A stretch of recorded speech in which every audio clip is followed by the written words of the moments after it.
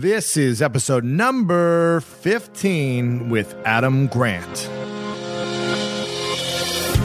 Welcome to the School of Greatness. Each week, we bring you the most inspiring business minds, world-class athletes, and influential celebrities on the planet to find out what makes great people great.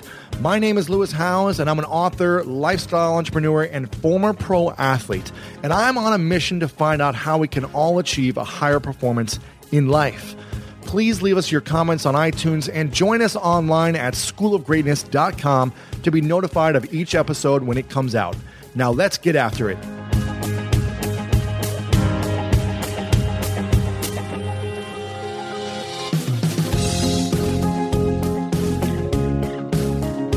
Hey, what is up, all you greats out there in the world? I hope you're having a fabulous, fantastic day today.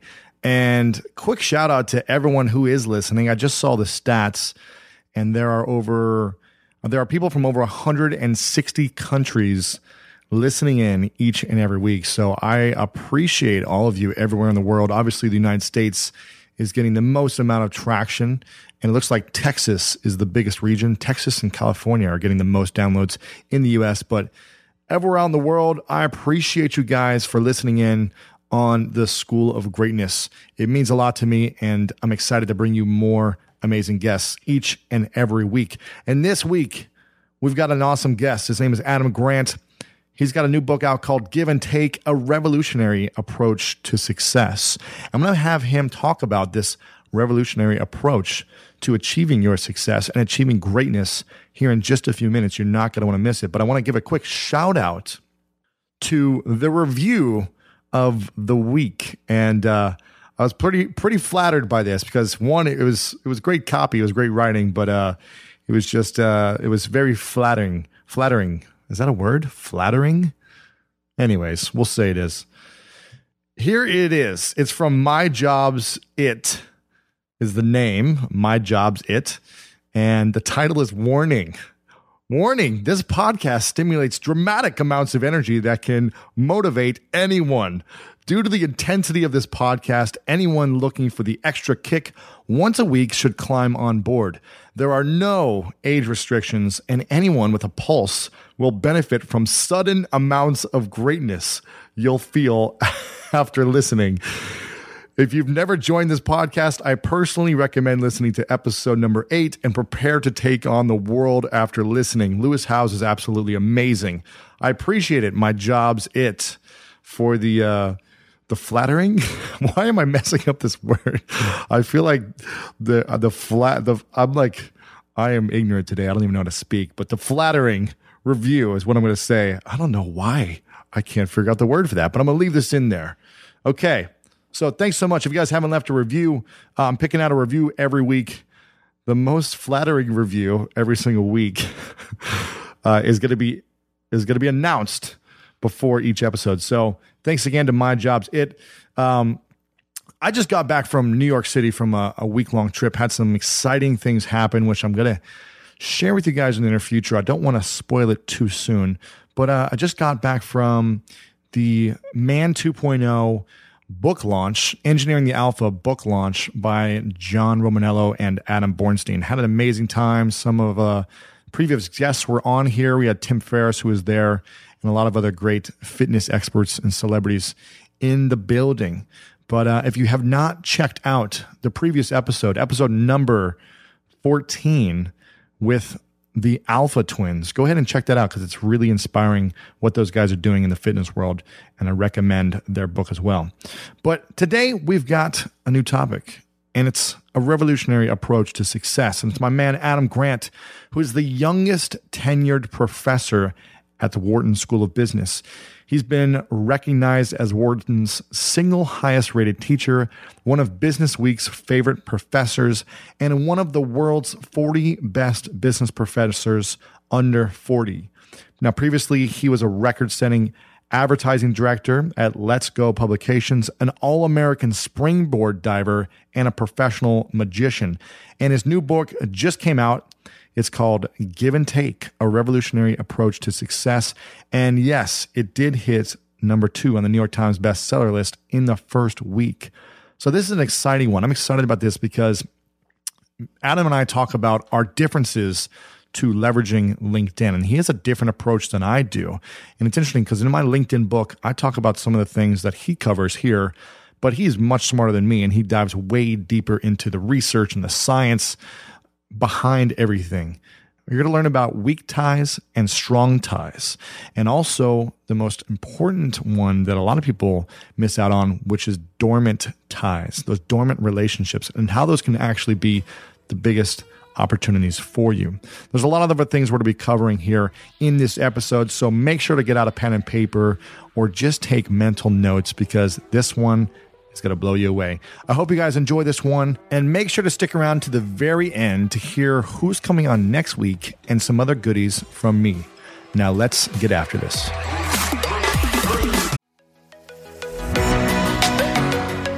I don't know about you, but when around 3 p.m. hits, I find myself craving the right refreshment to get me through that mid-afternoon slump. New Pure Leaf Zero Sugar Sweet Iced Tea is full-flavored sweet tea, but without the sugar and the calories. It might take several bottles for you to believe that a delicious sweet tea can really have zero sugar and 0 calories. But you know what they say, life is full of surprises. Or in this case, full of flavor. New Pure Leaf Zero Sugar Sweet Iced Tea. Try it to believe it. For 20% off your next 12-pack, head to Amazon and use promo code 20PureLeaf. That's promo code 20 PURELEAF for 20% off.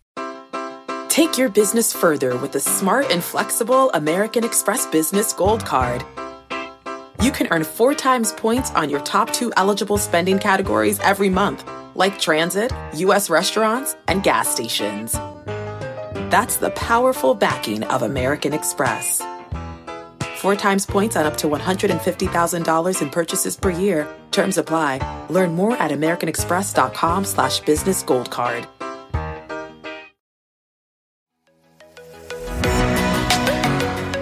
Okay, quick math. The less your business depends on operations, on multiple systems, on delivering your product or service, the more margin you have and the more money you keep. Obvious. But with higher expenses on materials, employees, distribution, and borrowing, everything costs more. So to reduce costs and headaches, smart businesses are graduating to NetSuite by Oracle. NetSuite is the #1 cloud financial system, bringing accounting, financial management, inventory, HR into one platform and one source of truth. With NetSuite, you reduce IT costs because NetSuite lives in the cloud with no hardware required, accessed from anywhere. You cut the cost of maintaining multiple systems because you've got one unified business management suite, and you're improving efficiency by bringing all your major business processes into one platform, slashing manual tasks and errors. Over 37,000 companies have already made the move. So do the math. See how you'll profit with NetSuite. Backed by popular demand, NetSuite has extended its one-of-a-kind flexible financing program for a few more weeks. Head to netsuite.com/greatness. netsuite.com/greatness. Again, head to netsuite.com/greatness.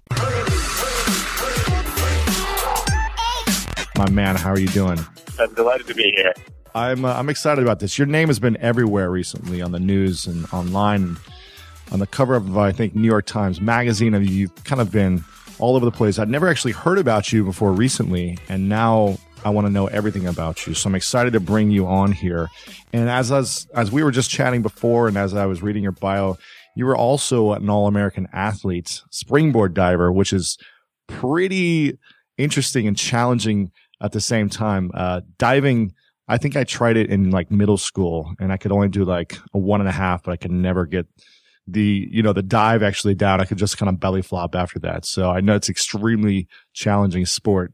So congrats on your success there.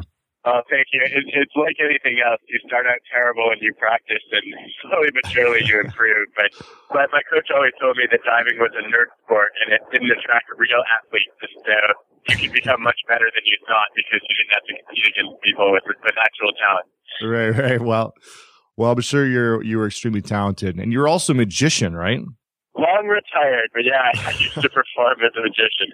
Very cool. Well, I'm sure you got to learn a lot about human psychology and the way people think and react doing that. And I think that probably gave you some good insights into your book, Give and Take, which I want to dive into actually right now. And in your book, you talk about there's three different types of people. You talk about givers, takers, and matchers. Is that correct? That's right. I've been growing up in business over the last, I guess, 5 years now, and I've seen all these people. As you explain who givers are, who matchers are, who's takers, I've seen all these people. And the takers, you really notice really quickly because you kind of feel like this sick feeling in your stomach. You feel like, should I even talk to this person? Do I want to hang out with this person? It's kind of like this very standoffish approach to networking and to business and to relationship building. Now, tell me more about the matchers and the givers, though, because you say everyone should be a giver, but there's two types of givers. Is that right? That's right. Yeah. So just as a little background, the takers are these people who love to get as much as possible from others and try not to give anything back unless they absolutely have to. Right. And I think a lot of people share that experience of the sick feeling when interacting with them, or sometimes later when the takers are really good takers, getting the sick feeling after you confer. Right. But the good news is most people actually are not takers. Most people fall in the middle of the spectrum. They're what I call matchers, which is basically trying to keep an even balance of give and take. Okay. That would be quid pro quo, tit for tat, reciprocity. I help you, you help me. Right. And most people think that that's a pretty good way to sort of protect themselves, because if you go all the way to the giver end of the spectrum and you just help other people all the time without any strings attached, then you're going to be vulnerable to takers and you might burn yourself out. And so, you can kind of play it safe in the middle as a matcher, and that way, you keep your guard up a little bit, you make sure you get things back, but you're not so selfish to be a taker. Now, is there anything wrong with being a matcher? No, not at all. I think most people do operate that way, at least at work. And that's what the data I've collected have shown over and over again. And I do think it's a very safe and reasonable way to live your life, to make sure that everything is fair and balanced and even. But I do think there are some downsides that a lot of matchers overlook. One is that if you're a matcher, sometimes you create a little bit of a transactional impression. People feel like, well, you're only helping them because you want something back, as opposed to you really care about them. And, I think you miss out on some goodwill that way. Right. And then I think the other potential downside of being a matcher is you might build shallower and narrower relationships because you tend to only exchange with the people that you expect can help you, as opposed to, a broader range of people who could benefit from your knowledge or your connection, who then, might end up doing great things one day if you couldn't really predict it. Right. Right. It's interesting. I actually, I wrote a book about LinkedIn about 5 years ago. As I was just starting out, one of my mentors suggested getting on LinkedIn to find opportunities to connect with influential people and just to see what was available for me in the business world. And I remember when I was starting out, I just finished playing football, just retired from professional football, and I had nothing to offer anyone. I didn't have a college degree yet. I didn't have, a product, a service, any experience really in the business field. And I remember just trying to give constantly because there was nothing that I could really take from anyone. It was just a matter of trying to give and connect people and really listen about their success and how they got to where they were. And I think the approach I've always kind of known, I guess in the beginning I couldn't take anything. There was nothing I could really take. So for me, I was getting a lot more from just constantly giving and not expecting anything in return. And I feel like that's what's really helped me in the long run is just constantly giving people and connecting people and trying to be helpful. The more resourceful I become, I guess. And that's the approach that I feel like has really helped pay off for me. And I feel like it's going to continue to pay off by just constantly giving as opposed to thinking, if I do this, what are you going to do for me type of attitude. And I think the law of reciprocity is extremely powerful as I know you talk about, and Robert Cialdini talks about in his book, Influence. But you also talk about some givers, use this law of reciprocity, but they always get walked on. Now, how can the two different givers lean on the good side, I guess, where they are actually getting something in return for the long haul as opposed to getting walked over? What can they do? It's a great question, Lewis. And, I actually think you're a shining example of what to do as a giver as opposed to what trap to fall into. Right. So I find that there are two types of givers. One type is the purely selfless giver who puts other people first all the time and is so altruistic that he or she just sacrifices him or herself and runs out of time and energy or maybe gets taken advantage of by the takers. And then you have this other group of givers that's not selfish like the takers and not purely selfless. I call them otherish. And, these are basically otherish. Maybe a word that should never have existed, but I think it captures the idea that you can be a giver and say, look, my goal is to help other people and benefit them in any way that I can. But that doesn't mean I'm going to let go of my own interests and my own ambitions and goals. And so I'm going to try to integrate the things that I want to accomplish with the things that I want to help other people accomplish. And, I think a lot of it is win-win thinking, but it's also saying, look, can I help others in ways that are high value for them, but low cost for me? And I would actually love to hear your perspective on that, because I think connecting people is one great example of that, right? It takes often just 5 minutes to make an introduction, and two people can benefit a lot from that. Is that something you've done consciously as an example of not overextending yourself? Yeah, I feel like, that's pretty much all I could do for the first couple of years. For me, when I was connecting with people on LinkedIn, I was connecting with a lot of people because all I had was time, and I wasn't doing anything else. So for about a year, I was just on LinkedIn about 6 hours a day, connecting with people and learning about LinkedIn and how to use it to grow a business or, get a job or whatever it is people were trying to do. And as I would meet with influencers, I would say, what's the biggest challenge you have currently in your business, or what are you trying to achieve right now? And people would say, I'm really looking for someone to help me increase traffic to my website, or find someone who knows a lot about SEO, or I'm looking for a graphic designer, or I'm looking for a sales rep. I would say, I just met like 3 of the best sales reps in the last 3 weeks. And right then and there, I would connect them with who I thought would be the best fit. If we were in person, I would just jump on the phone with the person. I would give them a call and literally hand the phone over and say, you got to connect with this person. So I would try to make it an immediate impact. And I wouldn't expect anything in return, but I just feel like connecting people and helping them achieve their goals quickly is always going to pay off. And they would always say, how can I help you in return? After they got what they needed, they would just be like, what can I do to help? That's really exciting to hear. Yeah. I'm also curious if, I guess one thing that I've heard from some givers and that pops up every once in a while in the research evidence is, other people, especially if they themselves are not givers, if they're matchers or takers, are sort of surprised by this behavior and they don't know what to make of it. Very surprised. Yeah, I can imagine, some people looking at your background and saying, here's this guy, superstar athlete who holds an NCAA record for receiving yards and, who's played for a national handball team. And, why is he trying to help me? He must want something from me. Right. How do you handle that?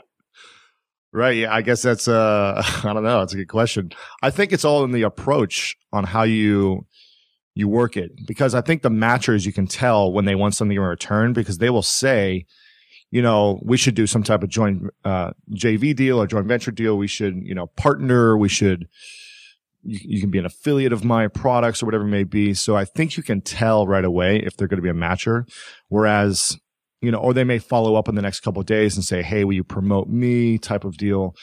But, I never really do that. I'm just like, here, I'm going to help you and connect people or lead them to a resource that could be helpful or something like that. And usually I think the law of reciprocity is in your favor when you don't ask them for something in return and rather allow them to have the opportunity to say, how can I help you? And usually when they say, how can I help you? I'm pretty fine. I don't need their help right at the moment, but it's nice to know that someone is willing to help me in return without any strings attached as well. I love that example. And, it reminds me, you mentioned Robert Cialdini a moment ago. And one of the things that he's often said is that when you help someone and they say, what can I do for you? You, instead of, asking them for a favor back, you should say, oh, no big deal. I know you would do the same for me. Right. Sort of almost catching them in debt a little bit. And, I'm inclined, I think it's a really interesting approach, but I'm also inclined to agree with you to say, look, I think the goodwill is there. And if you ever really need it, those people are willing to help you, and you don't have to sort of pull them into helping you just because you help them. Right, exactly. Yeah, I mean, it's fun I think for me, it's the most rewarding when you're just willing to give and give and give and not expect anything in return. But obviously you don't want to be walked on. So if people want to keep coming back to you, if they keep asking you for favors, but then they never offer to like just be helpful for you in return or be resourceful, or if you do ask them a question, if they blow you off, then it's probably not the best idea to keep, helping those type of individuals, for the long run. But that's just my opinion. Yeah, so you end up scaling back a little bit when you encounter somebody who's been acting like a taker. Yeah, exactly. And for me, it's more of just like an energy feeling. Like you can just feel it from them, their language, the way they interact. But I just feel like most people are good in their core, and I give a lot of people the benefit of the doubt. So I think a lot of people are willing to give in return if they receive this type of, giving without expectations from you. And I think eventually you're going to turn takers into givers, hopefully at some point, if you do that. I would hope so. One of my favorite tests that I've, been using a little bit lately is when I help somebody and then, they will frequently ask, how can I reciprocate? I will actually go and ask them to help somebody else that I'm trying to help. Oh. And this is something I actually learned from Adam Rifkin, the star of chapter 2 of the book. And it's been really interesting. One, because, it allows me to help more people because you end up with this network of people who want to be givers. But two, it's also a little bit of a test because you get to find out, are they willing to pay it forward? And, some people I think are much more generous in doing that than others. And it's an interesting way for me to assess, how much time do I want to spend helping this person by looking at how much time they want to spend helping other people. One of my favorite parts about my job is that I get the opportunity to travel a lot. And in fact, I'm recording this right now while I'm in Mexico. And actually, I was thinking about something that I wanted to share because I get a lot of questions from so many people about different side hustle ideas. So here's one for those of you out there that are on the go a lot like I am or traveling a lot. When you're staying in your Airbnb on your trips, have you ever thought about how you could be making extra money by hosting through Airbnb while your home is vacant? If you're interested in an extra stream of income, Airbnb hosting is an easy place to start, and it's like giving your home some company while you're away. Your home might be worth more than you think. Find out how much at airbnb.com/host. So listen, we all know life is full of yada yada, like those quote unquote free trials that somehow still charge your card for something, or when companies have those sneaky gotchas hiding deep in the fine print. And I know you've dealt with yada yada before, like those bills that keep going up and up for no reason at all, or when budget airlines promise a cheap fare but then charge you for every little thing until you realize you're paying more than you would have somewhere else. And yes, it is possible to outsmart yada yada, like triple checking airline deals to make sure all you need is already included, but you don't take yada yada in life. So don't take yada yada from your wireless provider. Metro by T-Mobile has no contracts, no credit checks, no surprises, and nada yada yada. Stop by one of over 6,000 Metro stores nationwide. When you get a new car or a new home, your first reaction might be to say things like, oh yeah, or I can't believe it, or booyah. But what you really want to say is the one thing that can get you the help you need. Like a good neighbor, State Farm is there. State Farm is there with the coverage you need for your car, your home, and even boats, motorcycles, RVs, and other things that matter to you. With a State Farm agent, you know someone is there to help you choose the coverage you need. With so many coverage options, it feels good knowing you can find what fits for you. And when you need ways to get help, State Farm gives you options there too. In person or on the phone with your local agent or on statefarm.com, where their award-winning app State Farm lets you do things your way. So when you need help protecting the things that matter most, remember to say, like a good neighbor, State Farm is there. That's very interesting. I've actually never thought of that approach. However, now let's say we did that all day long where, I would give to someone and then they'd say, how can I help you or return a favor? And I said, go help this person or help this person. Now, does that mean you're basically giving up that debt card? Like if once they pay it forward, they don't have to give you anything in return in the future ever, or how does that work? Oh, that's fascinating. I hadn't thought about that. Because what if you tell everyone else to help other people, but then all the people you've helped, you never get them promoting your book or, whatever else you have going on in the future, who does? It's funny. It is something that hasn't really crossed my mind because, I feel like my goal is to try to, when requests comes my way, if it's something I feel like I can help with uniquely, then I try to handle it. And if not, I'm immediately looking for the person who has better expertise or, the right network to try to address whatever the need is. Mm. And, I try not to focus on, what would I get out of this relationship. But I think what's interesting is, I think if you do it right, what I've seen, I guess, over the past couple of years is that you end up creating this network that kind of operates on a pay it forward norm, where, you've got a community of people who have been, kind of helping each other without any strings attached. And they just developed this mentality. Robert Putnam actually calls it generalized reciprocity. Mm-hmm. And he says, the standard reciprocity is being a match. I help you, you help me. You scratch my back, I'll scratch yours. And it's one-to-one trading of favors. But it can actually be more efficient to say, I'll help you without expecting anything in return, knowing that if I do that, someone at some point is more likely to help me because I'm sort of spreading that pay-it-forward principle. Interesting. And I do think that is what happens. I think in a lot of cases, particularly matchers, what they do is, they really can't stand to see givers go around being helpful and generous and not get rewarded for it. So they will often gossip about you positively. They will, say nice things about you, spread your reputation. And, I think that goodwill tends to carry over time. And what's that called? Generalized reciprocity? Yeah, generalized reciprocity, where, the whole community basically is willing to help anybody who needs it. I like that. I mean, it's kind of like the law of attraction in a sense, like the same philosophy. But for those that may not believe in it, maybe they'll believe in, generalized reciprocity better. So it's cool. I like that. Yeah, there's a little bit of karma to it. Yeah. But I think it's a more patterned and maybe even more scientific version of karma because It's not like you help people and then magically good things come back to you, but rather you help people and then matchers want to make sure that fairness and justice exists, and they try to reward you for the good deeds you've done. I like that. That's like the scientific approach to the law of attraction. I like that. Tell me about, in my actually LinkedIn book, I talk about strong ties and weak ties. So it was interesting for me to read about. I was like justifying the fact that I was talking about this about LinkedIn and how you can, work your strong ties and work your weak ties and the importance of both. But you talked about something else in your book. You talked about dormant ties. And can you talk about the importance of strong ties, weak ties, and dormant ties? Yeah, I think this is one of my favorite ways to look at a network. And, LinkedIn has changed my life personally in how I manage my network. It's amazing. And I think it is too. And I know you have helped so many people figure out how to use it to build their businesses and maintain and expand their connection. And I think that when I first got into LinkedIn, I basically saw it as a way of keeping track of my strong ties, the people that I knew well and trusted. Mm-hmm.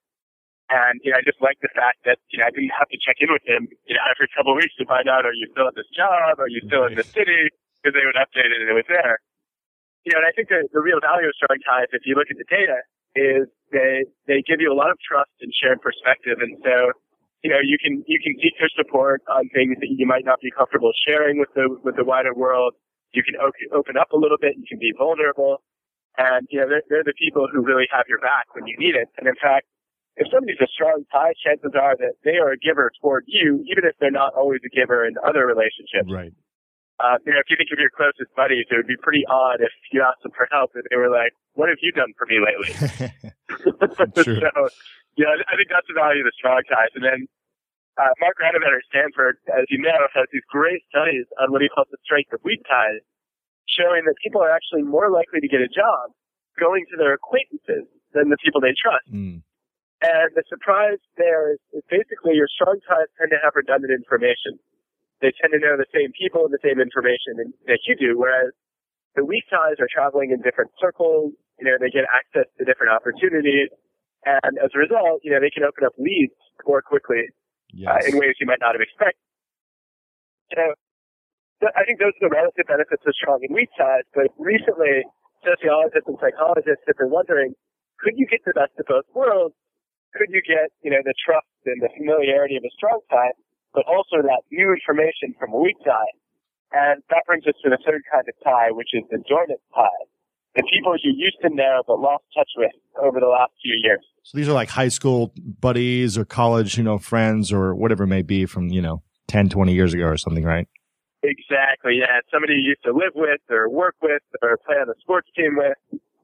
And the idea here, the studies are amazing. Daniel Levin and his colleagues actually ask people to reach out for advice on a dilemma or a project. And they have them either ask somebody they currently know, or they have them reconnect with the dormant tide that they had lost touch with. And they actually got more valuable advice from the dormant tide because the dormant tide had the benefit of the strong tide, which is, you did have that shared perspective. So it was more comfortable. It was easier to reach out to, the dormant tide than the weak tide. But they also, because they've been meeting different people and learning different things in the past few years, were able to get you more original information than the strong tide.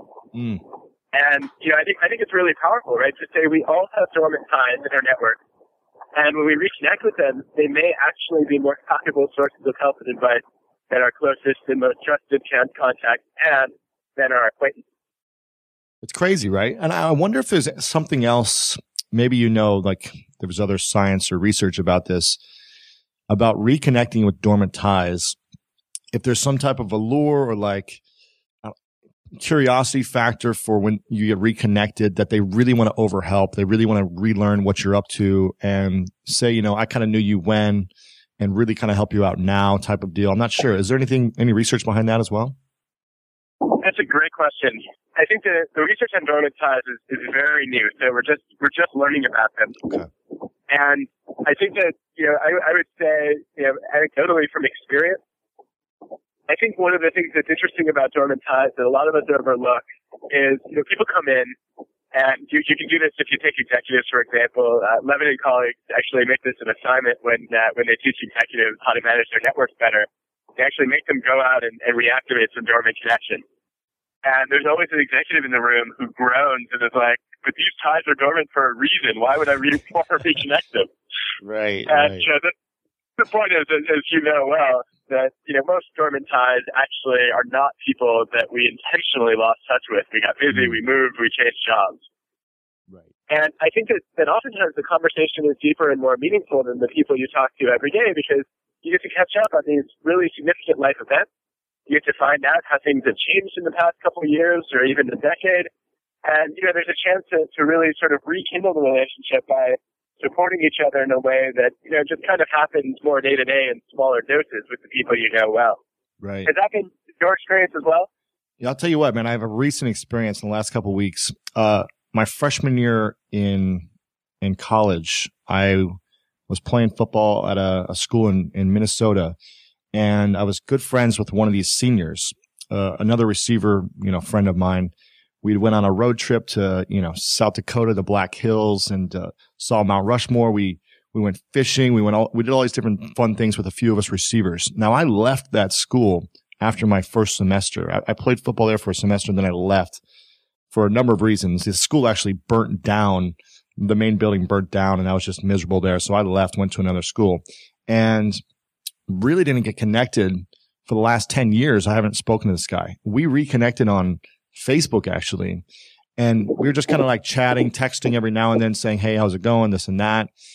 And the more we started to connect, he sent me this really amazing, inspiring personal video, just talking about all the different things, just him in front of a camera out in the woods, talking about all the different experiences that he remembered about our relationship on the football team, outside of the football team, just the fun times we had. And it made me think of all the cool stuff we did that I completely forgot about. And it reconnected that kind of bond and that experience with him. And now we're planning to meet up in a few months when I'm traveling to go, near in the city he's in. And it's just cool to reconnect with people. And I'm not expecting anything out of it. I'm not expecting him to, give me anything, but it's just cool to reconnect from a dormant tie and have that amazing bond and hear what's happened over the last 10 years. That's really my favorite part is, I think that if you leave aside sort of the idea that they do often prove helpful in ways that we probably didn't anticipate, right. I just, I think that a lot of times you really miss these people and, you have an experience that reminds you of, what it was like to be on a team together or, a conversation that you had a long time ago. or, kind of the role that person played in your life. And then, the idea of getting back in touch, I think, really, for me, it's often very nostalgic, but it's also a way to sort of pick up where we left off and try to carry the relationship forward. And this is a really dorky way of applying research to life, which is one of my bad habits. But I have a repeating reminder in my calendar that once a month reconnect with one dormant tie, and it's just it makes sure that I don't miss out on that opportunity, and it's always something that I look forward to. That's really interesting. I got to start doing that more. Let me ask you a question about this. I'm going to transition to LinkedIn a little bit more here. Do you connect with everyone on LinkedIn who invites you to connect with them? No. It's been interesting, actually, since the New York Times story hit and some of the other publicity came out. I've gotten just a slew of LinkedIn requests from strangers. Right. And while I was doing research for the book, I read about this group that you've known about much longer than I have, the LinkedIn Open Networkers, who will connect with anyone. And, I thought a lot about that, and I loved the idea behind it, but at the same time, I also feel like I have a responsibility to protect the people in my network against takers. And, if somebody's a pure stranger, it's hard for me to make those judgments. And so what I've been doing lately is I've actually been looking at, first of all, do we have a common connection? Right. And then secondly, have they given a good explanation for why they want to connect? Or, should they just send a blind request with no account? And, I'm pretty wary of accepting the ones that are not sort of, here's who I am, here's why I would like to get in touch.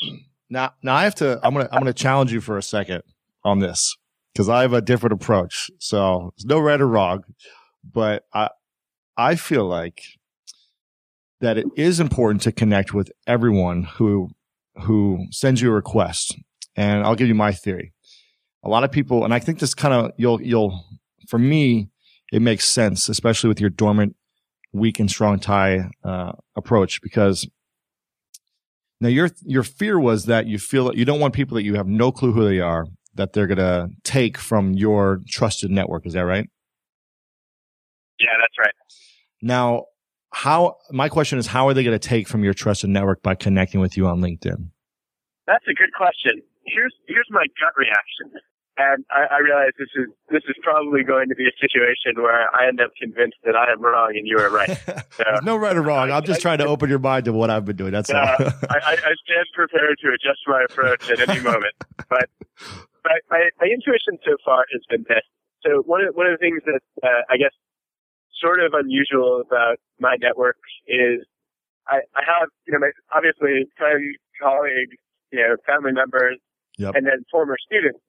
And the former students in my network, the ones I know well, of course, are the ones who have taken a class or multiple classes over semesters with me. Right. But I teach these day-long executive courses where, a couple hundred people a month will come into the classroom and they will sort of sit with me for half a day or a day. And then we stay in touch on LinkedIn, and you rack up thousands and thousands of these, and it's just hard to keep track of who's who. Right. And the way that I tend to use my LinkedIn network most is actually when a student comes to me for career advice or looking for a contact at a company, going through my network and basically trying to find someone who can help them. Sure. And my worry is that I will mistake a stranger for somebody who's actually sat in one of my classes, who I met very briefly, enough that I felt comfortable bringing them into my network. Uh-huh. And, I want to be careful to refer my students to people that I think will give them good advice. That makes sense. That definitely is a respectable answer. I guess my thought is, and maybe it's different because you're a professor, but for most people on LinkedIn, they have a job or they're looking for a better job or they're a business owner or something like that is what I tend to find. And for me, I hear a lot of people, there's three different types of people. There's people that I connect with everyone. There's people that only connect with their strong ties on LinkedIn, and they only want to have, 100 to 300 or whatever it may be of these strong ties, everyone they already know. Right. And when they tell me that they only connect to their strong ties, I say, well, you're missing out on the dormant and weak ties. Because what about the people that you only met for 20 seconds at a networking event, but they, maybe they can open up to you more opportunities than a strong tie, because those are the people in your circle, like just like everything you talk about in your book. So I suggest that everyone connect with everyone who reaches out to you. Not saying to spam a bunch of people and get just to have connections, but people who find you, whether it be online or you connect in person, or they research about you or they read your book and they want to add you. That's an inbound relationship in my mind. And by connecting with that person, you never know what type of opportunity they can bring you for your business. So you never know who they're related to at, this company that you want to do business with or get an introduction to. You never know. And maybe they're a big fan of yours from afar and would be willing to help. So for me, I take the approach to connect with everyone. Now, a lot of people say, well, I don't want them poaching my leads or, reaching out to connect with my connections who I really value and trust. And people won't really do that, and they can't do that. If they're going to send you introductions to or requests to introduce to other people in your network, you can just not respond. You can just say, I don't feel comfortable doing this because we haven't met in person yet, or something like that. But there's no way that they can really, poach your connections, except for the way you explain it, where, you may be mistaken for who they were or who they are and things like that. But I feel like that might be rare occasion that that's going to happen. So that's my only, thoughts on that. But I feel like, especially for business on LinkedIn, exactly, is the more people you connect to, the larger your expanded network becomes. So your second and third degree network. And that's powerful for business professionals, because when people are typing in a keyword, let's say, professor, or they're looking for a sales coach or web designer or something like that. If you only have 100 connections, you're not going to rank high for keywords, on the search results for those keywords on LinkedIn. But if you have a larger network, then you're going to be found much more easily for people. So for business professionals, I suggest that connect with everyone so they can be found more easily, and get more leads that way. But that's just my thoughts. That makes a lot of sense, and you're making me realize that what I actually need is just a better system for managing who's who. Right. I mean, like basically creating, some different groups of, Yes. Okay, here are strangers who reached out. Here are people that I've taught. Here are people that, I actually know in a meaningful way. Yeah. I mean, again, it might be a little more work. It might be more confusing for a while, but also another benefit to LinkedIn is the more connections you have, you can export that into, a database. You can export all those first degree connections and receive their email addresses. And so you could use that to connect with them elsewhere down the line. So there's just, there's little benefits to connecting with everyone, but definitely people have the same hesitation. They don't want to be introducing people they don't know or they don't really know at all. So I understand that, but I feel like the benefits to connecting with everyone and learning a system on how to manage the people you don't know is outweighs, just connecting with people you do know. So that's my thoughts. You make a very persuasive case. Well, we'll see, but that's what's worked for me. That's all I know. Now let's talk about personal branding. What's your thoughts on kind of self-promotion and personal branding? It's a fascinating topic that I am always ambivalent about. Uh-huh. I think there's a very fine line between creating a brand that actually allows you to, attract attention, gain leads, bring in business, make connections, and self-promoting in a way that makes you appear like a taker.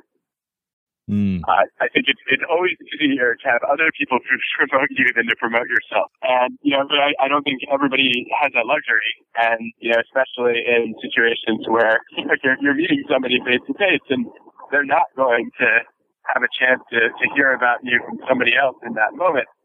I think it creates a big dilemma. And I think that probably I would like to see most of us do a combination of two things.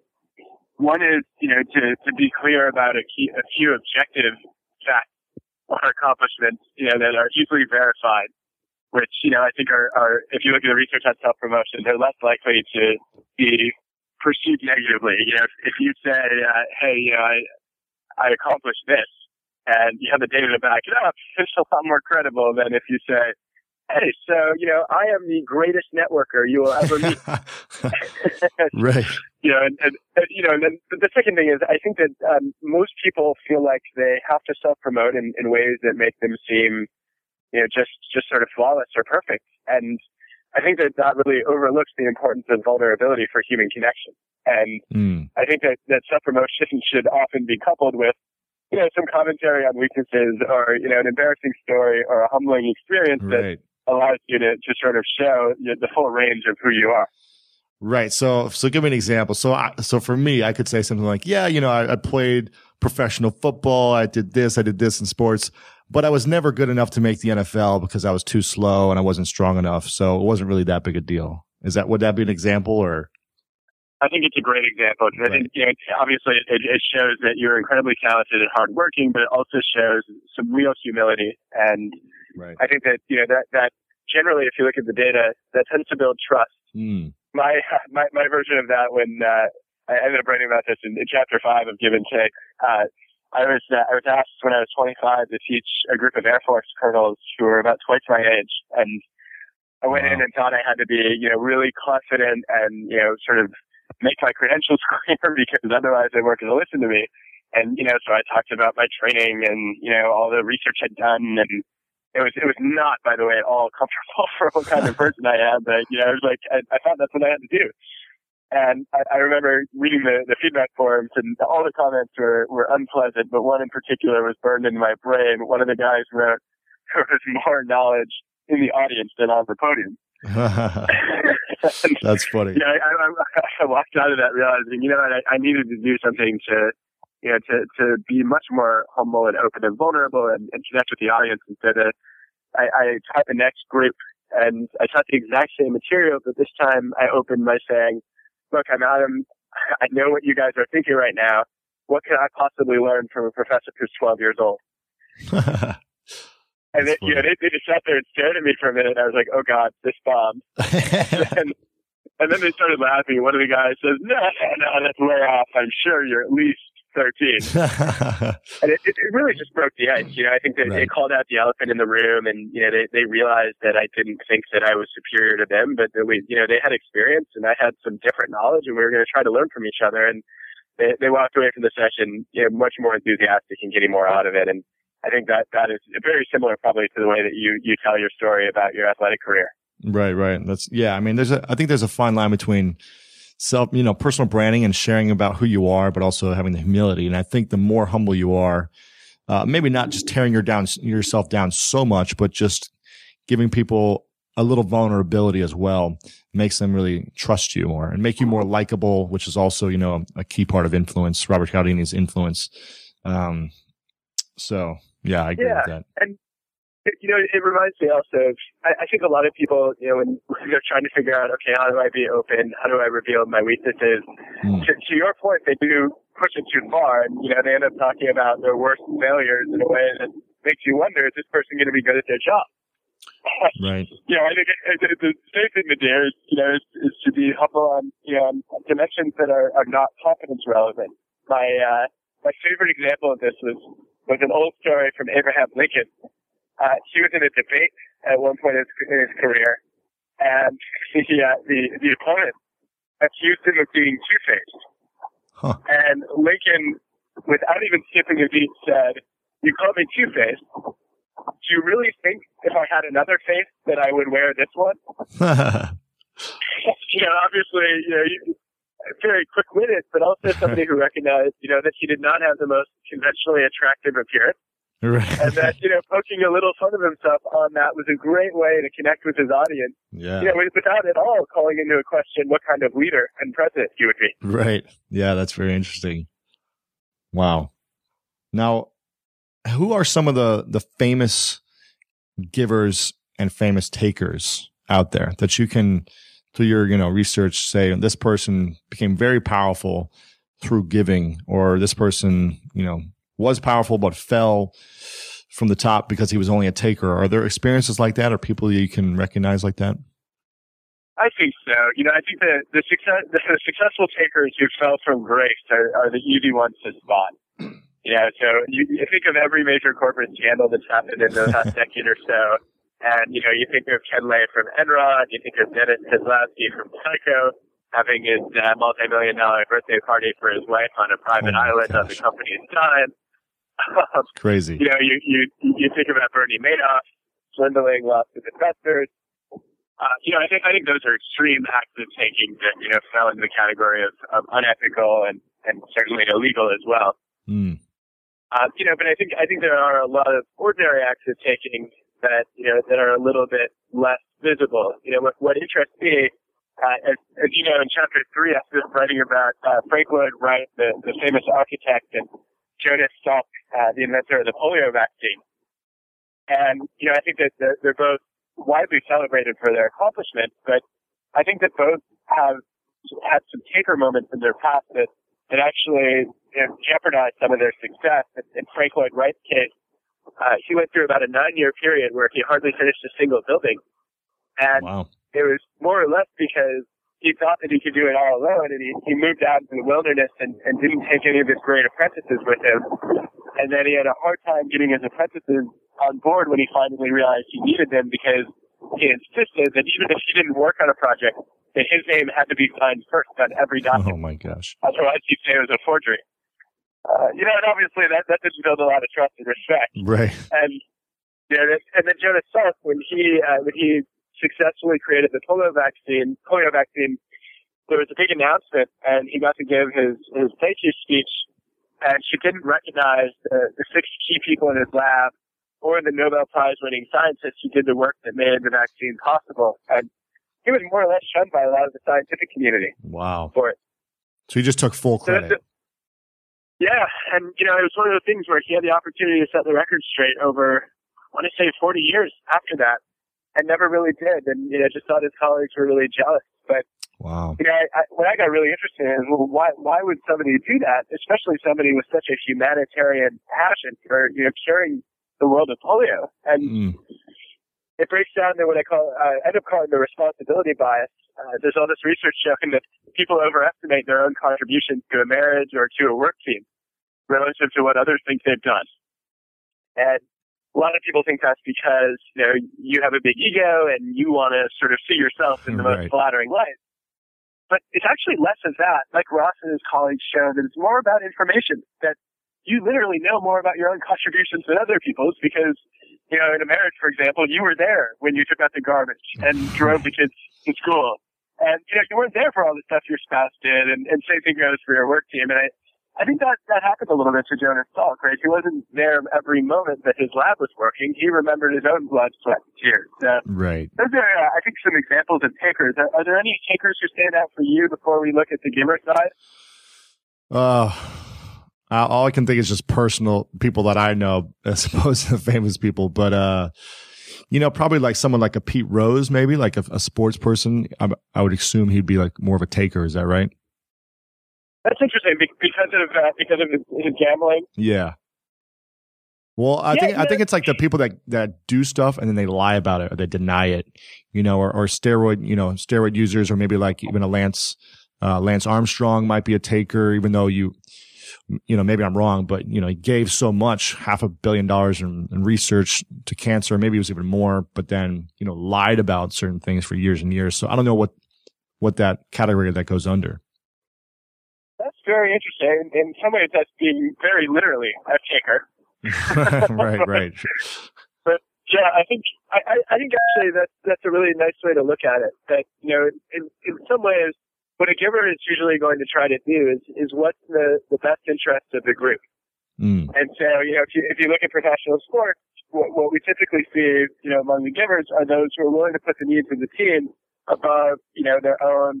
Like I would think of the players who are willing to play sort of the less glamorous roles, right? So, the rebounder in basketball, the linebackers in football. Yeah, right.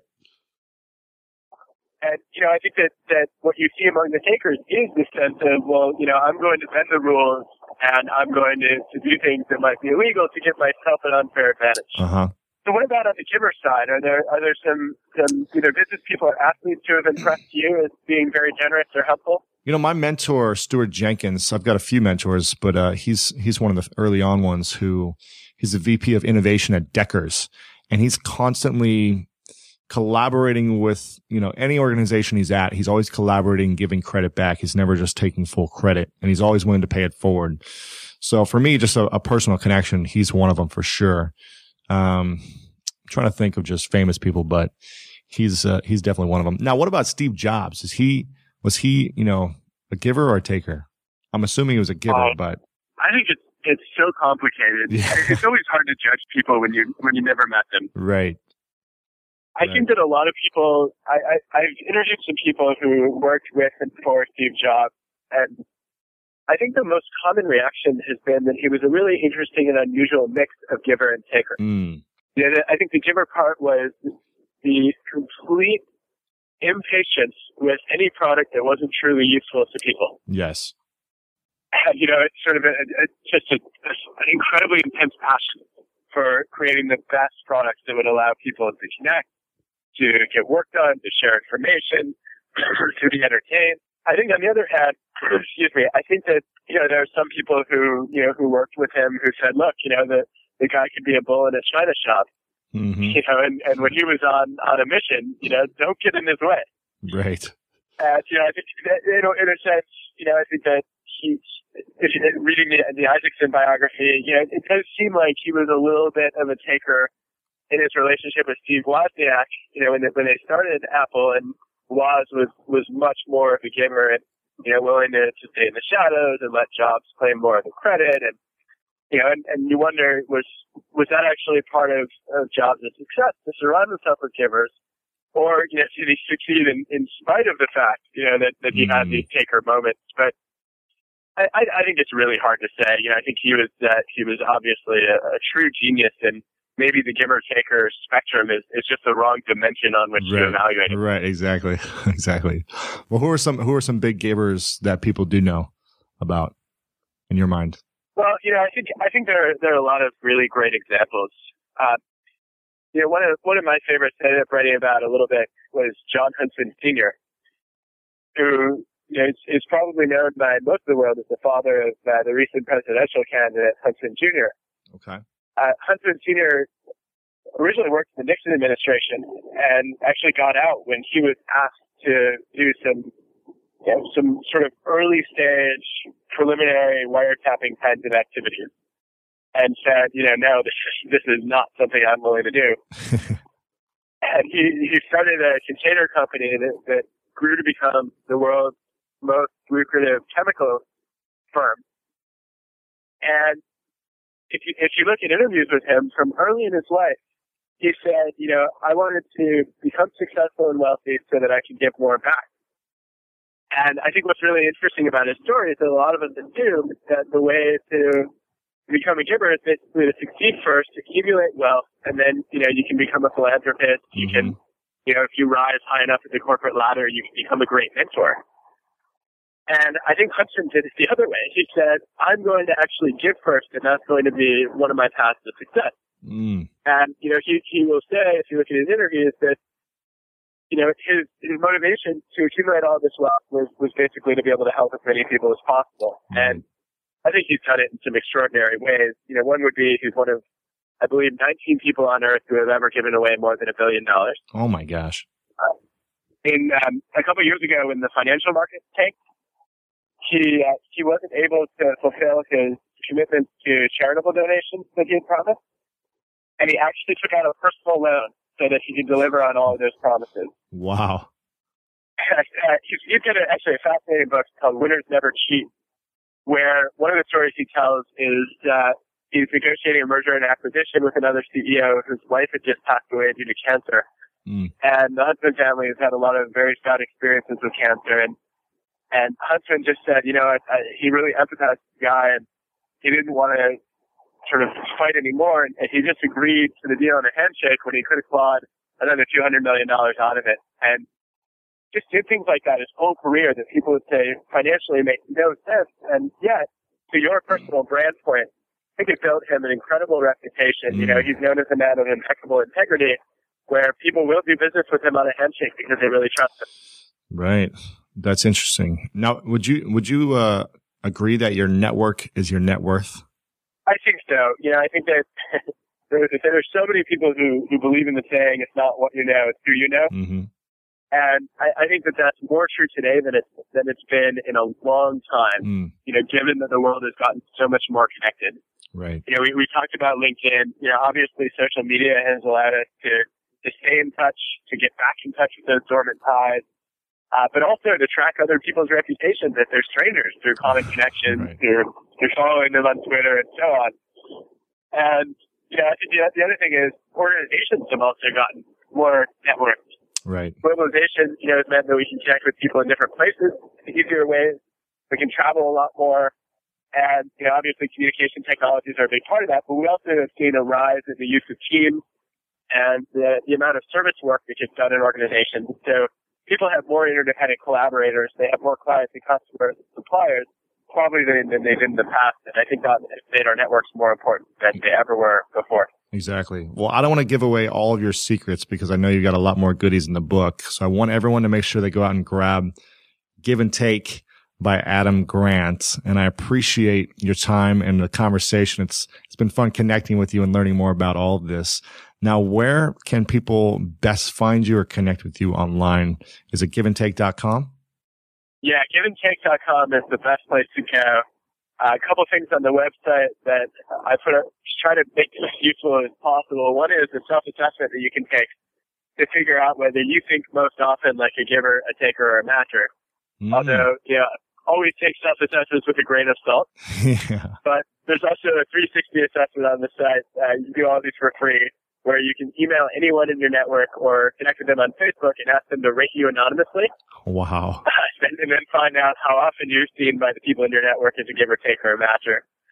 That's interesting. There's a bunch of articles and videos. And my favorite feature, though, is a nominate a giver feature, where one of my sort of disappointments over the last few years is that even in organizations where givers succeed, the successful takers tend to be more visible because they're good at claiming the credit and hogging the spotlight. Right. And so this is just a small way of, you can write a little paragraph to nominate and recognize somebody who's been helpful and generous, and we're going to feature one of those people a week on the site, and you can go and vote for them. So that's cool. GiveAndTake.com has all that, and then the LinkedIn and Twitter and Facebook feeds as well. Very cool. I like that. As well. Well, Adam, I appreciate it, my man. If there's anything I can do ever to help, please let me know. That's just my paying it forward. And we'll make sure to stay in touch, man. Thanks so much. Well, at the risk of sounding cheesy, I would love to be helpful in any way I can. And it's been a pleasure to talk with you. And thank you for having me. And there you have it, guys. Another inspiring and educational guest here on the School of Greatness. Now, make sure to head over to schoolofgreatness.com for all of these show notes. I'm going to be linking up a lot of the different things that Adam talks about. There's going to be some videos and a link to his book as well. Make sure to check that out. If you have any requests for future guests, feel free to shoot me a tweet at Twitter at Lewis Howes and let me know who you'd like to have on or who you'd like to make an introduction to. Other than that, guys, I hope you enjoyed this one. Next week's guest is a good friend of mine, a very inspiring guy, Ben Neptune, who is host of The Buried Life on MTV. So make sure to tune back in for the next episode, as this one is going to blow you away from some of the stories that Ben is going to share with you. With that, guys, thanks again for checking in today, and make sure to do something great.